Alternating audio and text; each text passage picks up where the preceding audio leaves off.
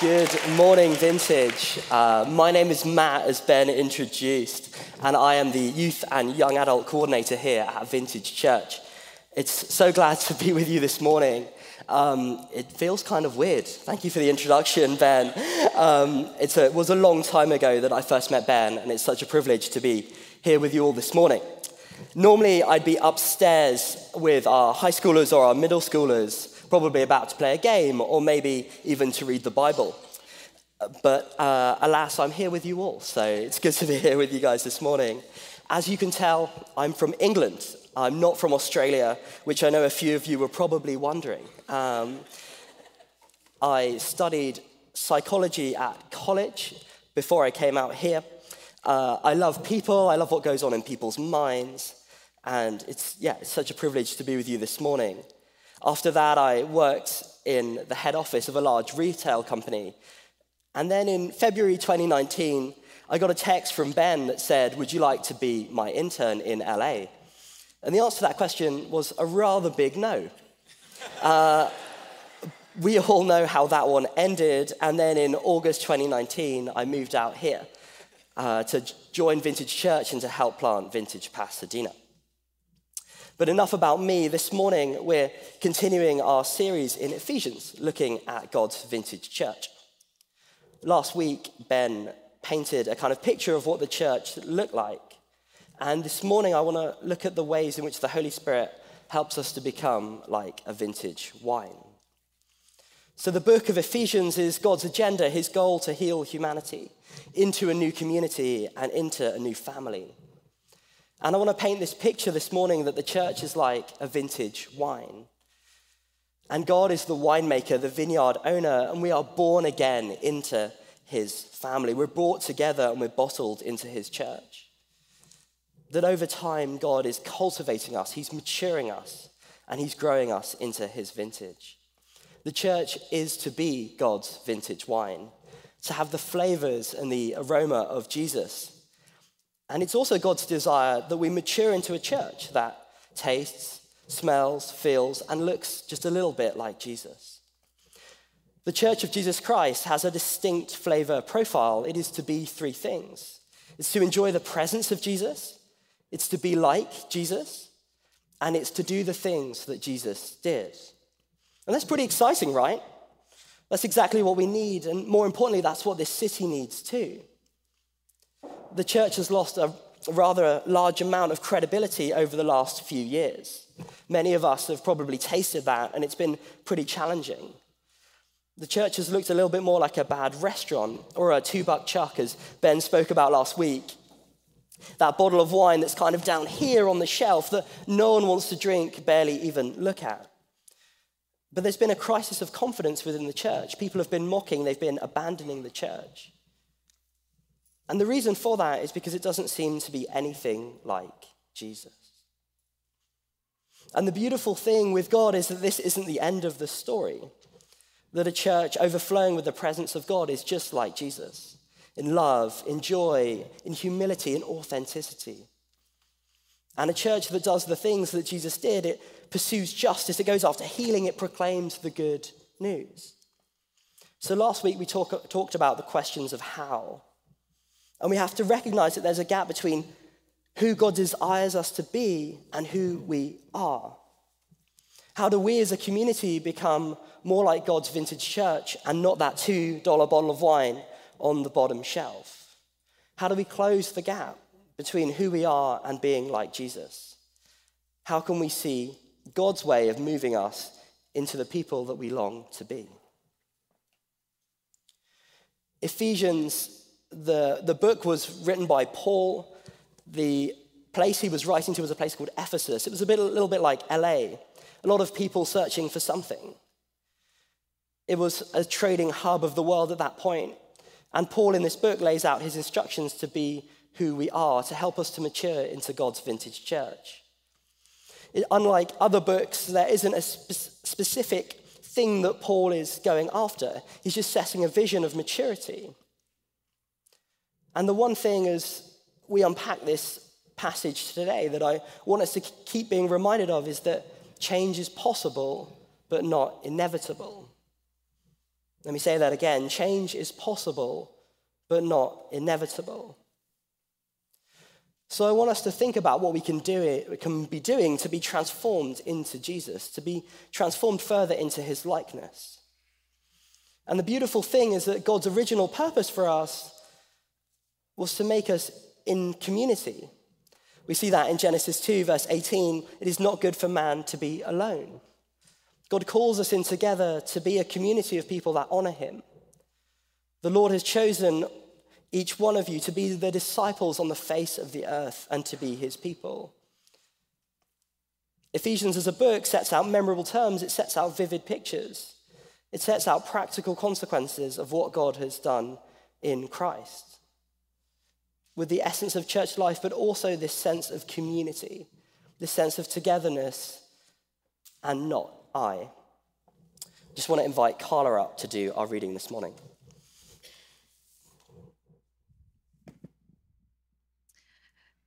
So I'm going to be reading Ephesians 1:15-23.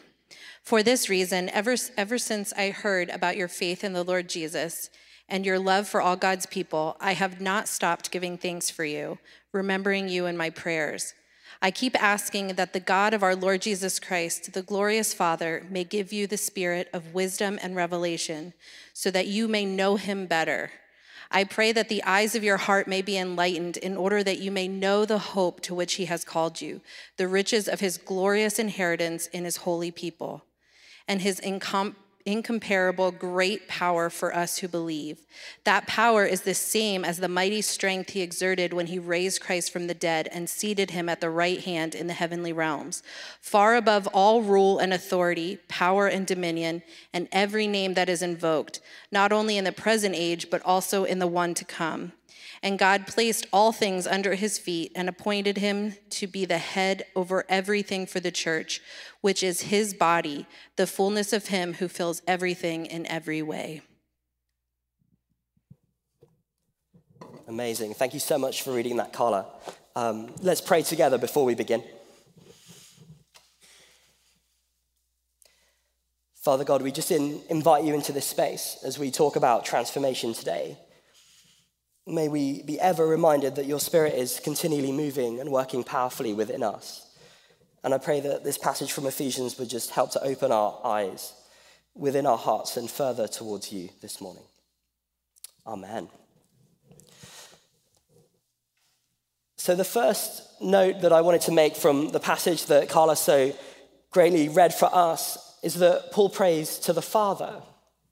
What we have to recognize is that Paul knows we need God to do this. We have to do it with God. We can't try hard on our own or with our own king, recognizing that God is the winemaker and the vineyard owner. Let's look at what he prays in verse 17. I keep asking that the God of our Lord Jesus Christ, the glorious Father, may give you the Spirit. God's strategy for this is Holy Spirit change. God's strategy for our life is that the Holy Spirit would come in and help us. And this is awesome. This is something we need to be excited about, that God gives us the Spirit. That maturity in Christ comes by the work of the Spirit of God. That the Spirit of God comes alongside us, helps to change us and to transform us. But it's surprising what he then prays. He doesn't say, I'm going to give you the Spirit to make you more joyful, more peaceful, more humble and more forgiving. Not this sudden zap and you'll all be changed, but nor does he say, I give you the Spirit to change your circumstances, to make you more peaceful, more joyful, more humble and more forgiving. He is looking for transformation that does not rely on good circumstances. Which is kind of like Jesus, as we found out in the story of Easter. Jesus didn't rely on good circumstances to rise again, but what he did rely on is the power of God in his difficult circumstances. Talking about being filled with the Spirit, we had baptisms here. Last week, we had baptisms exactly where I'm stood right now. And we recognize that baptism is the beginning of a spiritual journey. That the Holy Spirit is filling each person who got baptized to go out and do his will. But there was a reason why people got baptized right here in front of all of you. And the reason for that is because of community. Because the Holy Spirit is filling us all in a community space. We could have done it upstairs in one of the high school or the middle school rooms, but we chose to do it here because community is incredibly powerful, and that's where the Spirit longs to dwell. Let's look at what he prays, continuing on in verse 17. And may give you the spirit of wisdom and revelation, so that you may know him better. I pray that the eyes of your heart may be enlightened, in order that you may know the hope to which he has called you, the riches of his glorious inheritance in his holy people, and his incomparably great power for us who believe. So this is knowledge that's moving from our head down to our heart. And Paul here is praying that the Spirit would reveal something to you, that the Spirit would open the eyes of your heart. Paul is recognizing that it isn't knowledge alone that's going to change you, that head knowledge isn't going to mature us into God's vintage church. And this next bit, I'm talking specifically to the Christians here, but if you're just searching or exploring, welcome. We're so glad you're here this morning, and I hope that you can take something away from my talk. But if you're a Christian and you know God and you follow Jesus and you believe in him, Paul is praying for more than that. He's praying for a new movement of knowledge from our head to our heart. And he's recognizing that true transformation requires that the eyes of our heart would be enlightened to who God is, so that we can live into the Revelation 22 passage that talks about the curses being broken and that we can be transformed and changed into his heart. And talking of the heart, biblically, the heart is the control center of the entire self. That the desires of our heart, the source of dreams and the decisions all come through the heart. The heart can be the source of our core commitments, our deepest loves, our primary motivations. We often think that the mind determines who we are, but to actually change and be transformed, we have to dig deeper into the desires of our heart. Paul is saying that if you want deep, meaningful change, it's going to happen in your heart. There's that famous phrase, you are what you love. And the things that we love drive us. They motivate us. They inspire us. They propel us. They define us. They shape us. And they move us. And we have to recognize that the eyes of our heart need to be enlightened and to see a truth in a particular way that penetrates our heart.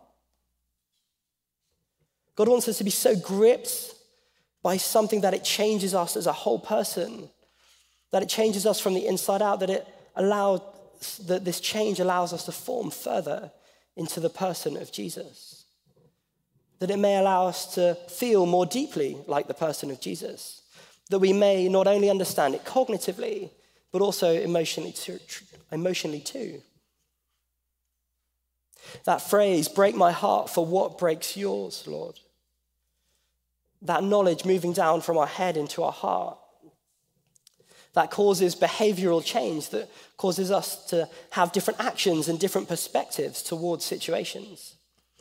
That this moment of movement from head to heart makes us who we are as humans and helps us to recognize the power of who we are and the power of emotions. And what Paul wants us to recognize here is that the eyes of our heart will be enlightened by him. That sometimes it feels easier to have all the knowledge in our heads and just to be consumed by the understanding, but not excited by the formation of the heart. And are we truly prepared for this level of transformation? Are we ready? Are we ready to be in that moment where truth moves from our head to our heart? That I see it now, that eureka moment. Joe is a friend from my youth group who I've known since middle school. We grew up together, we had fun together through the years, and we both went our separate ways to college.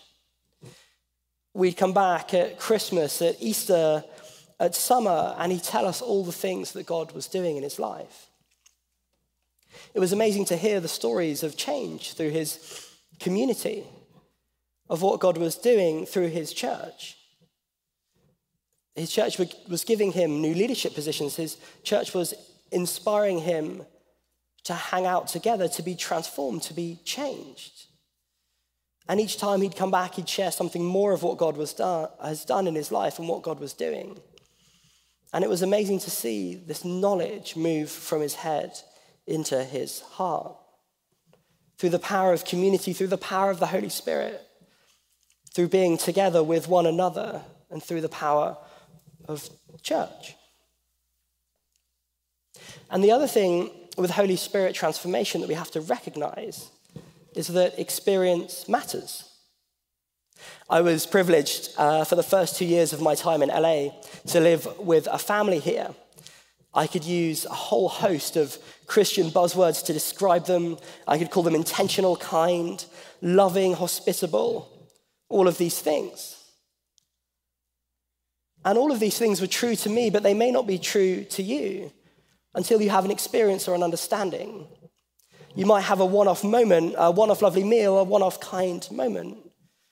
But there's something about the experience and the consistency that they chose to love me, despite the absolute mess in my bedroom, despite all of the mess that I would bring into their lives. And I had no real ability to love them back. My only ability was to be who I was, to say thank you, to let them know how much I appreciated them. I could have tried to have cooked for them, but I would have made a terrible mess in their kitchen too. And there's so much power in consistency, and there's so much power in what the Holy Spirit chooses to do in our lives. And I'm not saying by any means that family was perfect, and they did an amazing job of loving me during that time. But what I want us all to be aware of today is that the Holy Spirit consistently changes us, consistently moves us, and consistently gives us an experience of what we need of God. I grew up as a Christian. We went to church. We worshiped together. When I was 10 years old, my dad became a pastor. He was a scientist first, but that's a story for another day. We sung all the songs in church. We enjoyed church as children growing up. And by the time I was a teenager, I understood the factual knowledge of who God was, but I don't feel like I really knew him. Every year as a youth group, we would go to a youth gathering. We'd gather together in this massive tent in the middle of the field with 10,000 teenagers. It was so much fun. We had a blast every year. We would see God do amazing things, transformational things, healing things. We'd see his power come down in such graceful, kind, and loving ways. And every year I'd come away wondering, where is God now? After experiencing him so tangibly, after finding him in those moments, I would get home and I'd be like, oh man, why isn't he this way? Why aren't you like this all the time, God? And my youth pastor sat me down and I voiced this to him. I was like, man, where is this God of this tent? And he said to me that the God of this tent is the God of your life. Let me say that again. The God of this tent is the God of your life. That power of God that I experienced in that tent, when it felt like it was real, when it felt like there was nothing else, I could feel it tangibly every day. And 15-year-old Matt just wanted the experience. That's what I was in for. I absolutely loved it. It was fun with my mates. It was amazing seeing God at work. But what God really wanted was consistency. He wanted me to press in every day, to find times, to find moments with him, to press into community, to press into family. And as I got older, I realized that. I realized that what God really wanted from me was my time and my consistency. And the beautiful thing of how God has transformed us, how God chooses to transforms us, is that he takes who you are in Jesus and he brings that to life. Jesus says in John 16 that the Holy Spirit will bring glory to me by taking from you what is mine and making it known to you. The phrase, making it known to you, indicates a momentous announcement, a declaration that grabs attention. And that's what the psalmist says in Psalm 34, taste and see that the Lord is good. And that's the key to change, right? Not trying too hard, allowing God to form us into the person of Jesus. And it's not necessarily a change in our circumstances that's going to do it, but allowing God to take who we are and to mold and transform that. I have a friend who's a soccer coach. He used to coach at a professional team. He's a brilliant, brilliant soccer coach. He loves the game. He loves coaching. And what God did in his life was he took what he loved and he allowed that to be more focused on him. He took his love for the game of soccer and he launched this non-profit which bridges the gap between churches and communities. It allows young men to come and play soccer together, to enjoy the community of God and eventually go on an alpha course together, to enjoy the community and the things that many of us really enjoy here, but through the medium of soccer. And you see, with my friend, what God didn't do is God didn't wipe the slate clean. He didn't go, Tristan, I don't want you to be any of that. I'm going to transform you into something totally different. But what he does is he takes what we love and he takes us into that place to allow us to be transformed into what he wants us to be. And what we have to recognize is that transformation is a byproduct of experiencing the full riches of who we are in Christ. And that we are changed when the Spirit brings into our heart an experience of his love, his goodness, his mercy, his hope, his forgiveness, his protection, his sovereignty, his power, his creativity. And renewal and transformation comes when truth comes to life. So I want to invite us to look at this chart together that Jacinta's going to throw up on the screens. Here it comes. There it is. So as you can see, on the y-axis, we have dead to life. And on the x-axis, we've got heresy to truth. So I'm just going to talk through the graph quickly. On the bottom left, we have dormant truth. This is truth that is factually correct, but doesn't look like Jesus. This is a world where it's true, but it's not alive, and it's got nothing to do with Jesus. We might have been in those spaces where it feels true, where logically it makes sense, but it feels dead. It doesn't live, it doesn't breathe, it doesn't move from our head to our heart. It's just academic knowledge. And then in the top right-hand corner, we have emotionalism. This is where what we feel trumps who God is. And it's not that what we feel doesn't matter. Emotion is not bad. God wants that. God wants us to have emotion, but it has to be grounded in what is true. We've all been in those places where there's an amazing sense of buzz connected to the Holy Spirit. My old pastor used to say that we don't hype the Spirit up, he comes down to us. And we've all been in those places where it feels incredible, where there's people weeping, where we're on our knees. But is it actually connected to transformation? Do we just go home the same? So when we talk about revival transformation in the top left-hand corner of this graph, this is when our hearts are open, when it's twinned with the amazing truth of who God is and the living Holy Spirit. That's when things begin to change. We have to recognize that it's by truth and life and word and spirit that all these things come together. And even within our own prayer ministry team, we aim to be bound in truth. We aim our words of knowledge to come either from the Bible or to be related to those things. And what we have to recognize is that truth to life is recognizing a Holy Spirit living within us, and that truth comes together in a powerful way to transform us. But all of these things up on this graph may look like transformation. They can all look like suddenly something's changed, like suddenly something may have moved. But often, it isn't real transformation from our head to our hearts. So Paul, later on in Ephesians, prays this, and he says, to know the love that surpasses knowledge, that you may be filled with the measure of all the fullness of God. Fullness, the root word in Greek is pneuma, or pleroma. I've said that totally wrong. Someone can clarify that later. And what it means in the Greek is it means fullness. It means to be filled. And for us, Paul uses it in the Bible in Acts 2. He uses it to describe the infilling of the Holy Spirit in those moments. He uses it 17 times throughout the New Testament. But what I want us all to recognize is that we are filled with the Holy Spirit.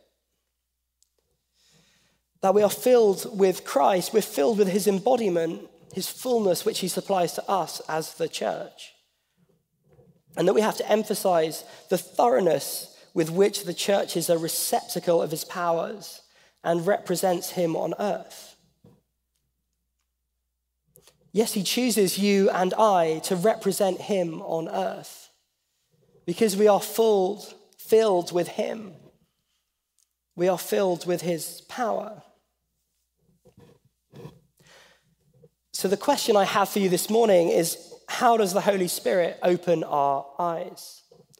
Is there a sudden moment or a gradual moment?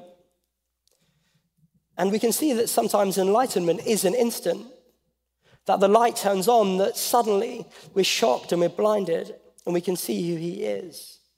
We see that with Paul on the road to Damascus, that sudden traumatic moment of change. And that's the way we want it, right? We want all our stuff that's over here that sucks, that we don't want anymore, and we want to give it to God over here, and suddenly it all be changed. And that's the way society wants it, right? We can get everything instantly from Amazon Prime, from all host of things. We can just get it straight away, that instant change. And I'm not saying that God doesn't work in that way. I truly believe he does. And that change from A to Z, that sudden moment. And often the Holy Spirit will throw us into the deep end with sudden moments that involve freedom, that involve healing, that involve encountering his love with dramatic things. But what I want to recognize this morning is that more often than not, it can be gradual. It can be a lifelong change. Similarly to a slow morning sunrise, that it can slowly dawn on us, and that for deep character change, he will slowly open the eyes of our heart. I was at one of those conferences that I mentioned earlier. The pastor stood up on stage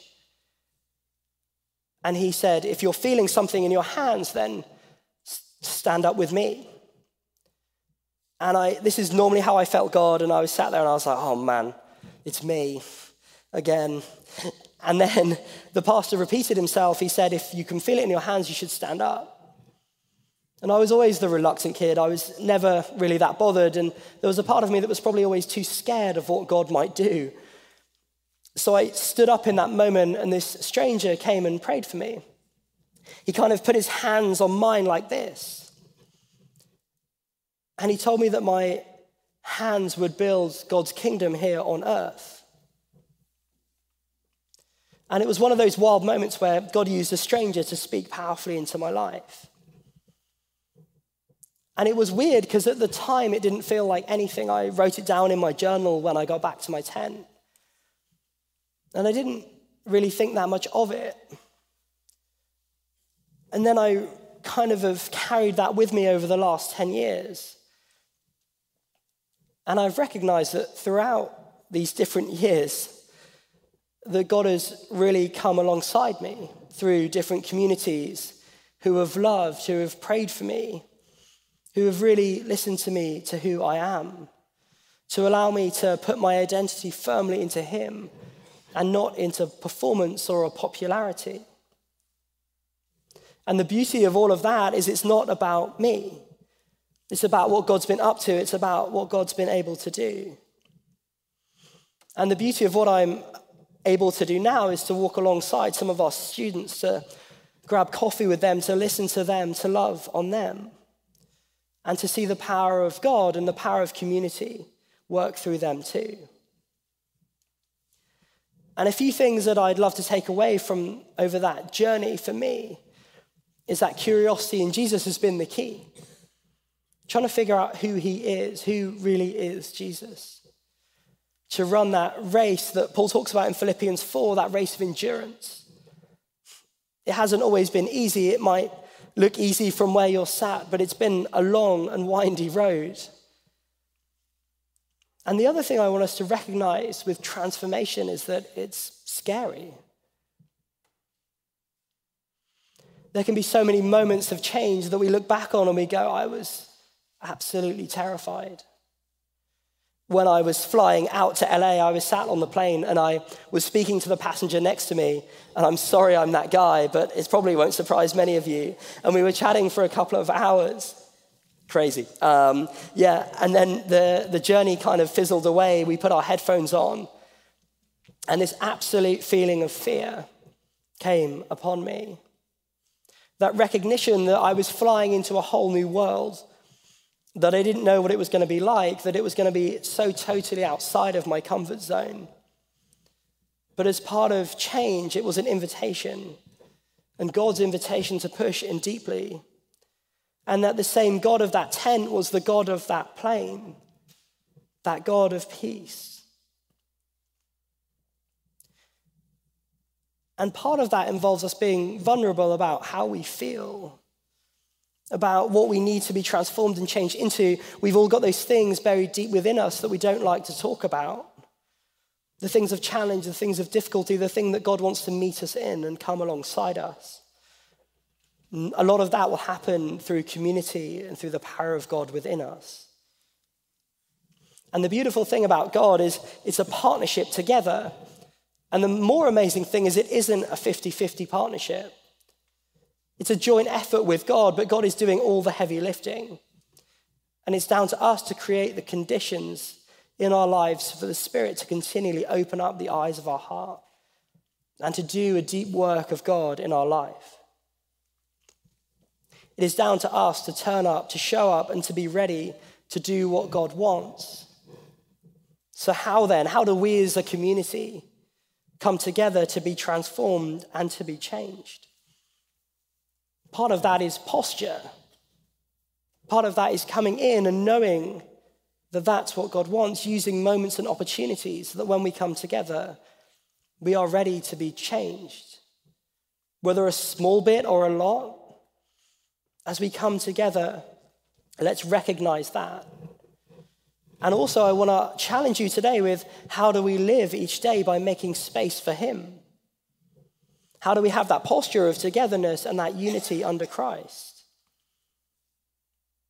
I've got a whole list of things that we do as a church written in my notes: teaching, prayer, ministry, kingdom comes, groups, moments and times that we come together as a church and as a body. And there's a whole load of spiritual practices. You can look them up online. I am hilariously bad at silence and solitude, which again won't surprise anyone. But as I press into those moments, I realize that God does meet me there. But as I spoke about in the start, that the message for Ephesians was not to a single person, but to us as a community. So how do we come together? How do we lean in? And I want us to encourage us to lean in, particularly in those moments of suffering. In those moments where we feel like there might be potential breakthrough. And I want us all to recognize that God in his awesome ways helps us to become the body of Christ. That as each one of us as individuals comes more alive in the Holy Spirit, as we experience his gifts and the gifts that he's given us, it's the bringing of all that together that creates a vintage community. And it's bigger than the pastors of this church, the board of this church. It requires all of us individually to come together, to paint a picture of all our different experiences, our theology, our understanding of who God is, and to paint together a beautiful collage of the church. That each of us in our own way can experience the resurrection power of Jesus. That we can each press in our own way, but also together. That we all want the same outcome of being more like Jesus. So as I close today, I want us to recognize that God is maturing us as a community into his vintage church. I want us all to recognize that change is possible but not inevitable. We will have to play a part. We will have to do something to be involved in this, to be matured, to be changed. But also to recognize that God is doing the heavy lifting. That God loves us so much that he doesn't leave us where we are, but he invites us to be transformed and to be changed into him. That God wants the eyes of our heart to be opened and positioned towards him.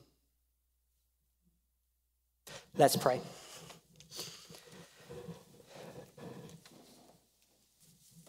So, Father God, we thank you that as a church we can come together, that we can meet together, that we can be together, that we can be matured into your Holy Spirit. So we pray as we come to a time of response, you'd help us to see the ways in which we can press more into you maturing us as a body, but also as individuals, Father. We thank you that you're a God of love that works through relationships. So we pray that you'd help us to press in and to be further matured into the image of Jesus. Amen.